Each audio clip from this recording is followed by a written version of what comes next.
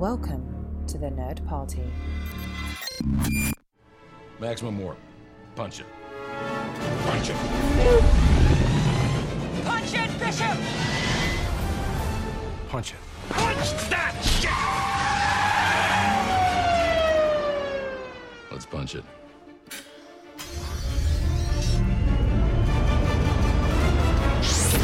Hello, everybody at home, and welcome. This is Punch It, Writing in Star Trek. I am your host, Tristan Riddell, and with me, as always, is... Charlene Schmidt.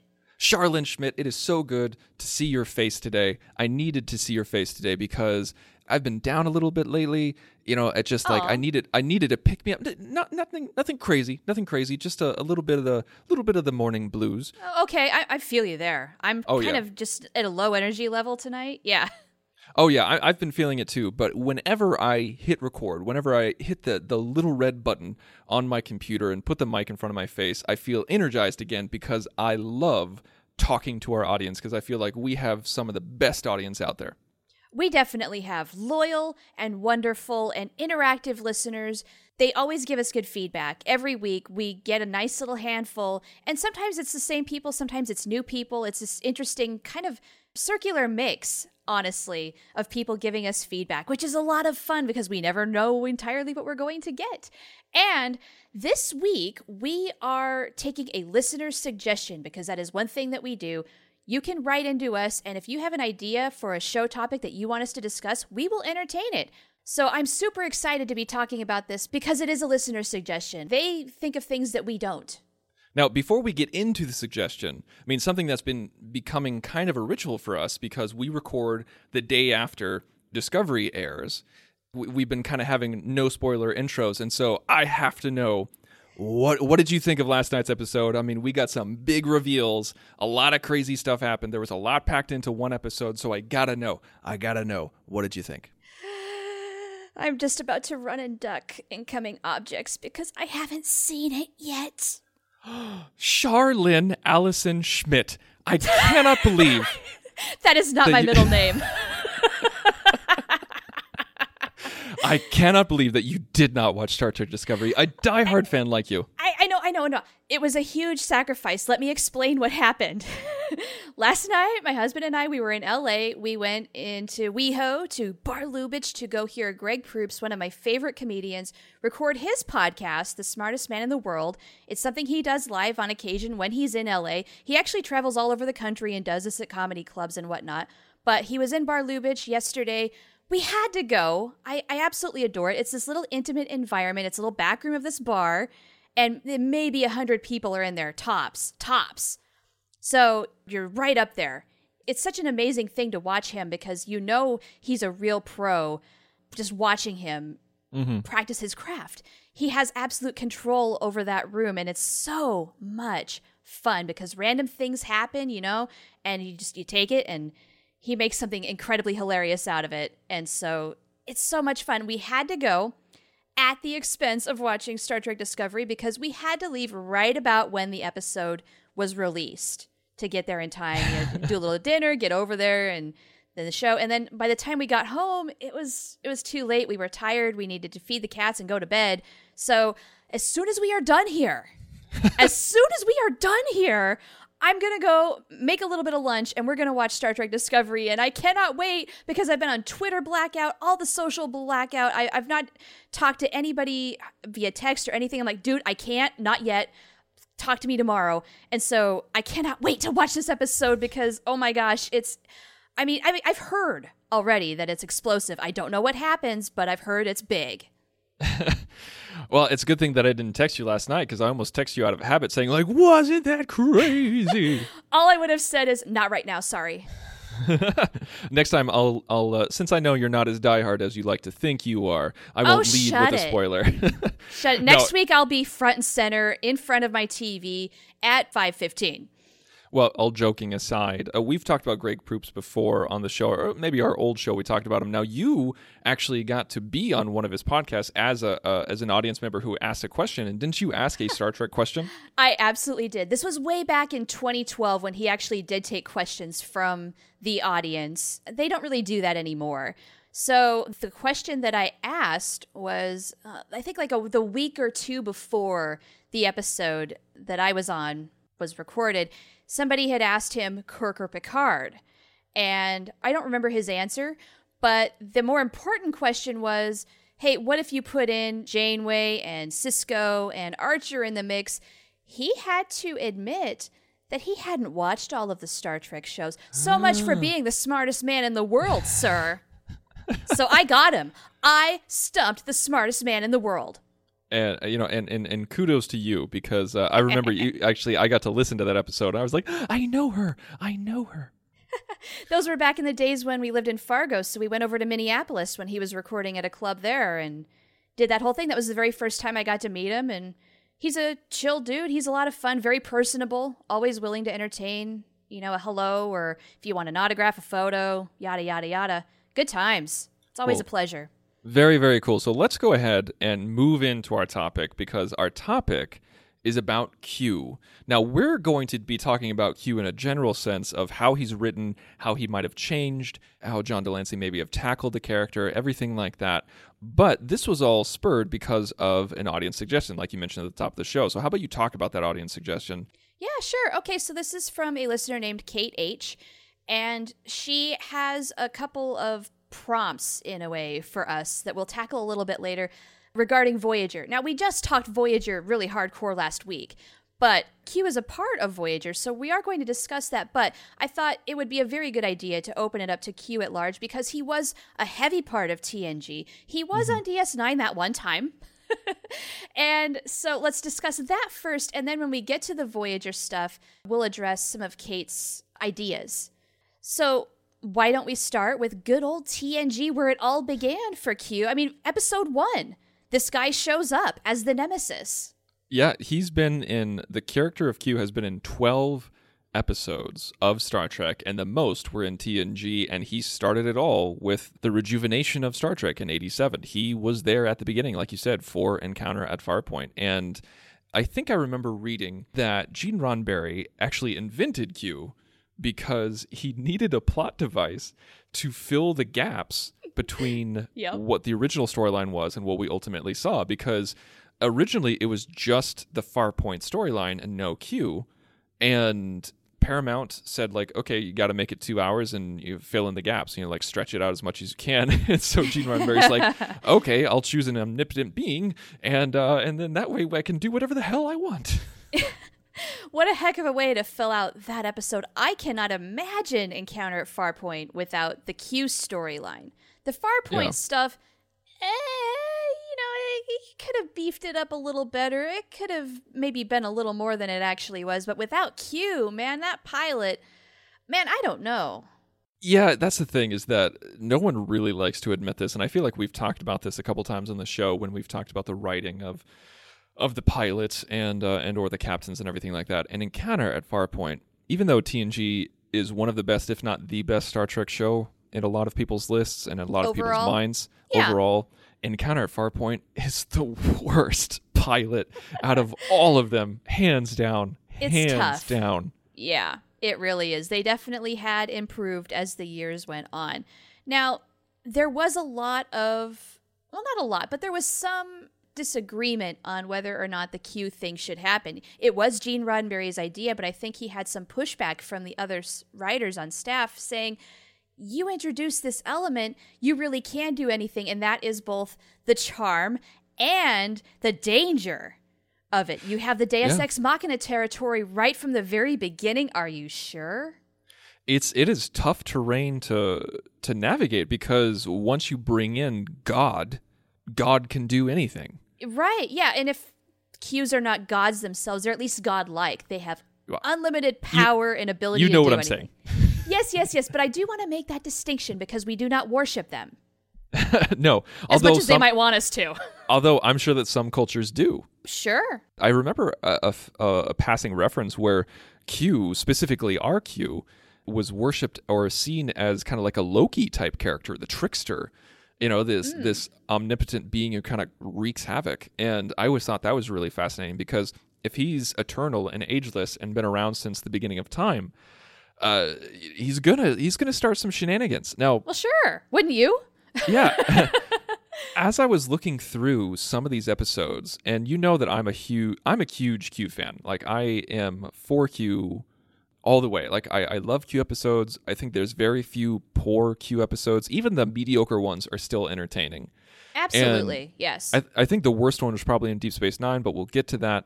And yeah. It's just, as you and I were talking about the concept of looking at it from a writer's perspective and a character perspective, how did he change? How did he evolve? And a lot of people would think that he, at the beginning, was much more malevolent. He was much meaner, and he would cause confusion and death and destruction way more than he did later on in the series. And to a certain extent, I think that might be true. But I think the way that he morphs is very much, it's not the 180 that we think it is. I think he stayed very consistent throughout the show, because yeah, with Hayden Q, he showed like Worf dying and Wesley dying and everything like that, and it was kind of gruesome. And with Q Who, he introduced the Borg, and a lot of people died because of that, of course. And then when you get towards Cupid and True Q and everything like that, it gets a little bit more jokey. It gets antics and things like that. But then we get back to it in Tapestry and All Good Things and Death Wish and everything like that. And so, like, we still, even though he gets more jokey as he goes on, he doesn't completely abandon his serious side.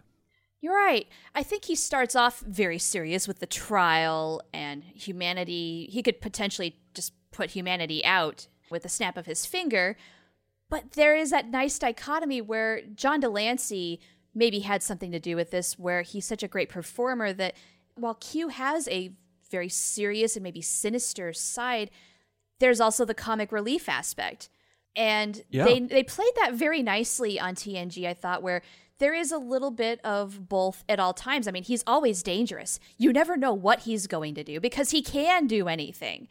But the interesting thing, I think, with Q is that sometimes he does put the crew in actual real danger. Other times it's just a farce for maybe for joking's sake. Mm-hmm. And so they have this really interesting mix of kind of the funnier, lighthearted episodes where everybody plays dress up on set and everything, like the Robin Hood costumes. But then you have something really deep, like Tapestry, where Q is kind of acting as a guide for Picard. It's his continued mission to guide humanity, or at least Picard at the very least, into being a better person. And even in those serious episodes like Tapestry and like All Good Things, you still have the jokes. You still have the lightheartedness. Like in Tapestry, even though we were dealing with a captain who was literally on his deathbed and who was going back, and like we see a knife go through his heart, and he's talking about the future of his career and future of his life, and like talking about one man's importance in the galaxy. There's also a scene where Q wakes up in bed with Jean-Luc Picard and comes in and brings flowers for Jean-Luc Picard. I mean, that's hilarious. It absolutely is, yes. Not many people can balance that, but John Delancey can. And even in Encounter at Farpoint, he puts all of humanity on trial and people's lives are at stake here. He still is dressed up like a monk and he's like, blasphemy, I shall forgive you. It's funny. Yes, Q really does love to play a variety of characters for, I think, maybe his own amusement more than anything. Oh, definitely. I think that's the motivation behind everything, is that even when he wants to teach people certain things, it's for his own amusement. It's not for the betterment of mankind. It's just because he wants to see if he can do it. So you don't think he has maybe a more vested interest in humanity at large? Because if you think about it, why is he not picking on other races more? We certainly don't hear about it if the continuum at large is. And I mean, we know that they wreak havoc here and there, but especially this Q has a vested interest in humanity for some reason. Now, the theory, of course, has been for a long time that he's in love with Jean-Luc Picard. I wouldn't say love as in romantic, because, with Q, I mean, he can be with anything and anyone that he wants in any form. He could even, be an amoeba if he wanted to be. Yeah. I think even Data addressed it one time in one episode where he said I think he even discounted romantic or maybe not specifically romantic, but he did say it's more like a master and his beloved pet. Okay, yes, but there is something there for sure. Why is he taking Jean-Luc on these various quests, missions? you always kind of have to wonder with Q, what is the real motive? I always thought that it was Q finding Picard interesting because, as we've talked about several times before on the show, with TNG, they're on the Federation flagship. And on the Federation flagship, you have the bridge crew. And on the bridge crew, captaining the ship, you have Jean-Luc Picard. So you have the best of the best of the best representing the best of humanity. So in a certain frame of mind and in certain terms, Jean-Luc Picard is the best that humanity has to offer. Yeah. Maybe I can rephrase that. He's the representative of the best of what humanity has to offer. That's a good way of putting it because he really is. He's going out there and he's the very first point of contact for a lot of stuff that he's encountering out there. And so since humans are now going to deep space and this new mission, this ongoing mission instead of a 5-year mission, it piqued Q's interest. And because humanity is finally going out there, like they were just testing the waters with Archer and Kirk was going crazy within his own realm, but it wasn't until Picard where they started testing their own boundaries of where they could go and who they could talk to. And I think that piqued Q's interest, and then he fixated on Picard because he was the tip of the sword. And ever since then, he was fat. I think he absolutely has a vested interest over other species. But of course, we don't see that. And it's 20th century TV making, and so we can't see everything. But sure, clearly, I mean, like when you go to Deja Q, when they were like, okay, you have a millisecond to decide what mortal form you're going to take, he chose human. So clearly, he has an inclination. Yeah, I think the whole impetus of Q maybe taking an interest in humanity, aside from the very selfish aspect of the fact that this is written by humans for humans, we're selfish people, we want to talk about ourselves, and we are always the protagonists. Aside from that whole thing, yeah, I think maybe we know that the Q continuum, since they've done everything, they're a little bored. They see humans pushing their boundaries. Maybe humans are the race that are going places, and Q wants to kind of move that along, nudge it a little bit. And with Picard being the leader at the forefront of all of that, that's where that fascination comes. But also, I kind of wonder, I mean, Q are not exactly the most responsible, omnipotent beings. They are not the most ethical. They are a lot like humanity, just with more power. Mm-hmm. Maybe they see a lot of themselves in us.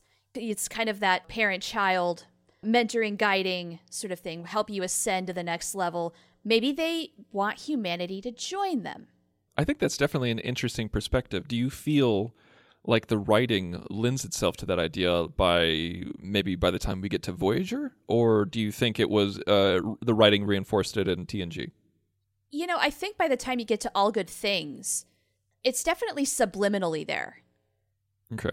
Maybe they're not addressing it head on, but there's definitely some hints that that's what the writers are saying or what the writers are wanting, or that's the message we're supposed to be receiving. I mean, that's what I got out of it. I don't know. Or am I just this totally weird aberration? No, I think that's definitely a theory. I mean, I think I think you could go to the text and the writing and get some backup for that theory. I may not be as gung-ho about it as you, but I'm definitely not discounting it at all. Fair enough. With All Good Things, when you were talking about that, it made me think of the last court scene in All Good Things where we think all the Enterprises blow up and, you know, like into the spatial anomaly and everything like that. And then we see Picard on the ground, kind of like almost in the fetal position. And then Q is there. Everybody's gone. It's just Q. It's just Picard. And he's talking about it. And he said, he's like, all right, you did it. You saved your ship. And he's taken off his gloves. He's like, for a brief moment, you expanded your consciousness. Possibilities of existence. Exactly. And so I think if anything supports that claim that you just made, it would be that. Because why would Q care about that? Other than this moves beyond just amusing himself, because this is investment in growth. Yeah, this even goes beyond, I think, the trial on humanity. Yeah, this is a trial on Picard. And yeah. So I think, can be one and the same, and I think it is one and the same, but you see so much focus on Picard from Q. Some of the best writing in the show was in the series finale, and that is so rare. That is so utterly rare. And even Q himself, when, like, where he popped up in the show and where he didn't, as in the series finale, like when he popped up in the future, when he popped up in the past, and when he popped up in the present. And the lines that he gave and fed Picard is just like those last lines and how they were written is just like I'll see you out there. And then he just yes. Arms goes out. away. Arms out. Yeah. So Backing perfect. away slowly. Yes. Now moving on to DS9, the one brief appearance that he makes, he gets punched by Ben Sisko and decides, well, that's enough of that. Yeah, I think we've talked about this before, and from a writing standpoint, I think their only connection was Vosh, because that was that's how he left the episode in Cupid, and then we see Vosh again in Q-less, and they were trying to work out the chemistry with Sisko, and it just wasn't there. It just didn't click, and with TNG, you have this investment in humanity, and the trial is going on. He's fascinated by Picard. And with Deep Space Nine, he doesn't have any of that. It's just Vosh. Vosh just happens to be on Deep Space Nine. And so it was really just a stopover. It was a roadside stop on the highway onward to Voyager. And yeah, it was an experiment just to see if it would work. And then when it really didn't, they very wisely decided no more. And they used Q sparingly even on TNG, maybe once a season. Yeah, just it was about. very good of them to realize, even though he's a fan favorite, it's not going to work on this show. And then when we get to Voyager, guess what? We got that chemistry again. And that was a beautiful thing, because the only season that we didn't get Q on TNG was season 5. That's it. That's the only season. And with Voyager, I think you had that investment again, because it wasn't just a roadside stop. With Voyager, you had a reason for Q to be interested, because what caused humanity to become an interest in Q in the first place in Encounter at Farpoint, they reached out further than they ever had before. And so when he stumbles upon a crew of humans from, Starfleet and from the Federation in the Delta Quadrant trying to make their way home, that's interesting. That's fascinating. How is humanity going to interact in the Delta Quadrant? Because there's no Klingons, there's no Romulans, there's no Ferengi, even though there was of all of those. Right. Audience, you know what I'm trying to say. Yes. It's all new, and so how are they going to interact with people? What kind of damage is going to be done? What kind of footprint are they going to leave in the Delta Quadrant? And to an omnipotent species, that's fascinating, I think. And the ship is commanded by this feisty, beautiful redhead, and how can Q resist that? So one of Kate's questions, our listener who submitted this whole idea, spawned this idea, is she wants to know, did Q nudge Voyager on its way home for its eventual return? Because, hello, dangling the carrot here, you have an omnipotent being who could get them home in the blink of an eye. Again, this is really dangerous ground. Do you or don't you? Ultimately, they decided you do. And then the question is, how do you do it? Because you have to kind of entice that. You have to tease it just a little bit, right? Mm-hmm. Which I actually think the writers did this beautifully. They played around with it just enough, but not to the point of, okay, wow, really? Sort of like when every, two-parter was Borg, Borg, Borg, Borg, Borg. It got a little boring. Had they played with Q, I think, more than they did on Voyager, same deal. Just you strip away the mystery, the power, just the fun of it. I could have done with a little bit more Q on Voyager. Really? I really could have, because we got him in season 2, season 3, and then season 7. So there's a big gap in between when we got him. And we got him once or twice a season in TNG, and I thought that was a perfect mix. And because we got such great chemistry in Death Wish and the Q and the Gray, I feel like it could have happened. But regardless, I think you're absolutely right about, I would rather them underuse him than overuse him like they did with the Borg. So yeah. I think I'm fine with that. But a lot of people have asked, why introduce Q into the Delta Quadrant? Why introduce Q to the Voyager crew and Catherine Janeway when he literally has the power to send them home with the snap of his fingers? And I say, yes, he has that ability, but he wouldn't use it because that's cheating. That's no fun. Look at what he did in TNG. Look what he did in Encounter at Farpoint and All Good Things. He didn't give the answer to Picard. He didn't give the questions to the test. He made him figure it out on his own, but then let him know when he was right. This is not a being who spoon feeds you. This is a being who makes you do things on your own so that you grow and figure it out yourself. So it would be the very antithesis of his character to give it to them freely. Yes, but I have to point out he did offer to bring Voyager home in Death Wish if Janeway would succumb to his point of view. He would get his way. That would not have been satisfying at all for us as an audience, and certainly a little anticlimactic maybe even for the crew coming home. Because then, I mean, forgive me the way I'm going to put this, then you're Q's bitch. You have to succumb to his every whim because he's done this massive favor for you. Well, I don't think it's even so much that, and that's why I used the qualifier of give it to you freely. Like, okay, I miss the importance of that word. Yeah, the importance of that word is freely. He wouldn't give it to you freely. You either have to figure it out yourself, and he'll let you know if you're on the right path, or you have to do something for him.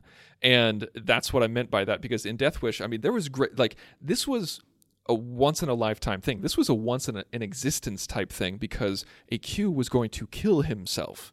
And our Q, John Delancey, wanted to prevent that. That's never happened before. And so I think in order to prevent that from happening and send some menial, mammals home 70,000 light years at the snap of his fingers, yeah, he could totally do that if it gets him what he wants. But if it doesn't, he's not going to give it to you. And that's why I'm saying that, because, and also it's season 2. It's yeah, right. I mean, I think they knew going in, they would eventually have to address this, potentially bringing Q on the show. They did not waste a whole lot of time. I think they did it as soon as they thought they could get away with it, once they had a script that they liked. So to answer Kate's question, did Q nudge Voyager home? I would say absolutely not, because of what you just said. He made them work for it. He did not help them out, despite the offer. If anything, he did nudge along the determination to get home at first. Now, with Q2, though, in season 7, you have the reverse, where it's not Q offering to bring them home. You have Janeway saying, hey, look, I did you a favor. Maybe you can help me out. And he says, no. That would be too easy. But you might be forgetting that he did help them get home a little bit, because he gave them some information that would trim a few years off of their trip. That's true. So, okay, that is actually a real physical nudge. Mm-hmm. Yeah, so, like he literally helped them get home, but he didn't do it all the way. And the Janeway asked that question, like you said, she asked that question, like, why not send us all the way? And he's like, well, what would be the fun in that? Or, oh, you want me to do everything for you? He answers it in a very Q-like way, reinforcing his character from TNG. Now, what would you have thought if they had used Q in the Voyager finale and brought them home? Because I think a lot of us at first, maybe with the show starting thinking, oh, guess what's going to happen at the very end? They're going to use Q to bring him home because that's the most obvious choice. I think that's really, really obvious. That is way too Deus Ex Machina, and I'm glad they didn't, because I don't know how you could do that and still make it exciting. That would have been a horrible, horrible idea. Just absolutely atrocious. That would potentially ruin the show for me, because utilizing Q to get home at the end, utilizing him in a 2-hour finale, where have we seen that before? It's just right. It would be too reductive and repetitive and just unneeded, and it's magical. And some people might say that about Endgame, where like, oh, they found a Borg hub and they could just go through a magic tube and then get home. Well, they had to work for it. They had to earn it. They had to fight for it. They had to figure that out, whereas with Q, also, yes, humanity is on trial, but that was really a Q and Picard thing. Q and Janeway have a very different relationship. How are you going to do something that epic, that big, like they did on TNG, and make it work on Voyager? I don't think you can, because the nature of the relationship between those two characters just doesn't mesh the same. No, not at all. And also, if you look at the power dynamics between Picard and Q and Janeway, I feel, gets the upper hand most of the time, more often than Picard does. Certainly Janeway fights back a lot more and shows him who's boss. Because if you look at Death Wish, she's the one who's the decider. She's the one who figures out, can he become human, can he not? And in The Q and the Gray, she's the interloper. She's the one who helps in the war. She's the one who helps Q. He's injured. She takes him along, tries to go and wave the white flag and talk to the superiors. And in Q2, she's the one bringing in his son. She's the one mentoring him and putting him on the right path. And in Picard, he's just kind of along for the ride once you take out Deja Q. It's very true. I mean, if anything, and not to say this to the detriment of Picard, because he did teach Q things, but Janeway, I think, did a much bigger job of that, of where, yeah, she did take command of that situation, and she taught Q a lot more than he taught her. Yeah. Which, for an omnipotent being, what the hell, dude? It just shows how beautifully written, not just in dialogue, but in the themes about how it is. It's because we have Picard, who is how I've described him earlier in the show as the representative of the best of humanity, and he's still learning a lot. And then you have Voyager, where Janeway is the only representation of humanity, and she's forceful enough to get home by any means necessary. And so she won't let anybody stop her. And so because of that, it's an interesting dichotomy. And also because she's the first female captain leading a show, we don't want to see her in a power dynamic that makes her look weak or too dependent on somebody to get her home instead of pulling herself up by her own bootstraps. Maybe I'm reading into it. I don't know. No, that was such a big thing with Voyager. They had to portray her as always having the right answer, always doing the right thing to get the crew home. She could not make mistakes, that sort of thing. The other thing I want to point out was by the time we got to the Q continuum at large on Voyager, we had learned that this continuum had sort of lost its way. Mm-hmm. I mean, they're going into civil war, for crying out loud. An omnipotent species is still using war as a way of figuring out its problems. That's a very humanity kind of thing to be doing. It's pretty interesting. Even though I enjoy the episode, even though The Q and the Gray, I think, is a great episode, it's a lot of fun. We get to learn more about the Q continuum and everything like that. I would have rather we left it alone in Death Wish. I thought that was fun with the road and with the boredom and the scarecrow and everything like that.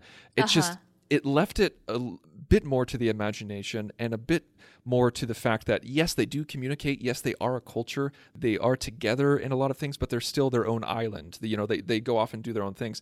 With the Q and the Gray, it felt much more like a culture we could relate to, where they have higher ups, they have bosses, they have death, they have guns. It just didn't feel like an upper echelon omnipotent being society. You feel like they would have evolved beyond that nonsense. And it just... You would think, right? Yeah. Because that seems like a very basic human hierarchical structure that we use. But would an omnipotent race not have better systems, more complex systems maybe? It felt like it was way too stripped down just to make it relatable to a larger audience. A lot of people complained about that. I remember that when that episode came out. And I have to concede that point, but I still enjoy the episode. And this is really just an afterthought. And after debating this for 20 years and everything like that. Yeah, no, I agree. Some of the larger themes really are interesting, and they had to put all these systems in place to make that come out. So as we kind of wind down here, as we look back at the entire career of Q in Star Trek, do you have a favorite written moment of Q? An especially nice line of dialogue or a well-written scene? This is writing in Star Trek, so does anything pop into your brain? Well, okay, the first thing that came to my mind was actually a moment that you pointed out earlier was in Tapestry. The flowers, is there a Jean-Luc Picard here? Just Tapestry stands out to me as one of my very favorite TNG episodes because it has all of the best of Q. It's got Q teaching Picard a little bit of a lesson. It's got some hilarious lines, great dialogue, and it's a very, very good story. You get it all. It's the complete Q package. It's like, I think when you want a Q episode, this has got every component. It's a complete meal. Mm-hmm. The other one that comes to mind is Death Wish, where they're in the road in the desert and that sort of thing. And that's kind of Janeway's reaction is, this is the Q continuum, really? And he has the line, oh, we've all been the Scarecrow.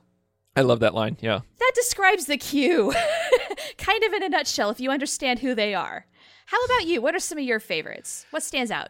I think my top one is one that I've already described, and that's the final courtroom scene in All Good Things between Picard and Q. It's just the way it's written, the way it's shot, the way it's edited, especially the way that it's acted by John Delancey. If this wasn't a sci-fi show, John Delancey would have gotten the Best Guest Actor Emmy, hands down, for this scene alone. It was absolutely perfect. It could not have ended the show better. And it was not all thanks, but in a big portion thanks to John Delancey and his skill and his interpretation, as well as the script, of course. And sure, but it takes a talented actor to really balance all of these things with this kind of a character. I feel like they did overall develop him pretty decently, though. And then with John Delancey's talents, he kind of just smoothed it all out and made it work. Absolutely. More often than not. I feel like overall, Q episodes can be kind of hit or miss. Some of them are not that good at all. Others are just stand out amazing good. Overall, though, I think the winning record is way higher than not. I think it skews higher. I think the average is very high with winning Q episodes. Totally. All right. Well, folks, that is very much our episode. And what we would love to hear from you guys is, what do you think of Q? How do you think he was written? Do you think he was written well? Do you think that he was consistent like we think he was? Or do you think that he kind of jumped all over the place? One way to let us know is by writing us an email. You can go to thenerdparty.com/contact, select Punch It from the drop-down menu, fill out the form. It'll send us an email. And you can also find us on Facebook and Twitter and Instagram. All ways that you can contact us. You can also find me personally on Twitter at @TheInsaneRobin. And you can find me at Oh the Profanity. And also, if you're liking what we're doing, if you like what we're talking about, and you enjoy listening to us, please consider taking just a minute of your time out of your day. Go to iTunes, give us a review. If you give us a 5-star review, we'll mention you on the show. Now, Char, do you have any idea what we're going to do next week? If I were an omnipotent being, I would know. But I'm not, so I don't. But I do know this, that no matter what it is, we're going to punch it. Ready for warp, sir. Let's punch it.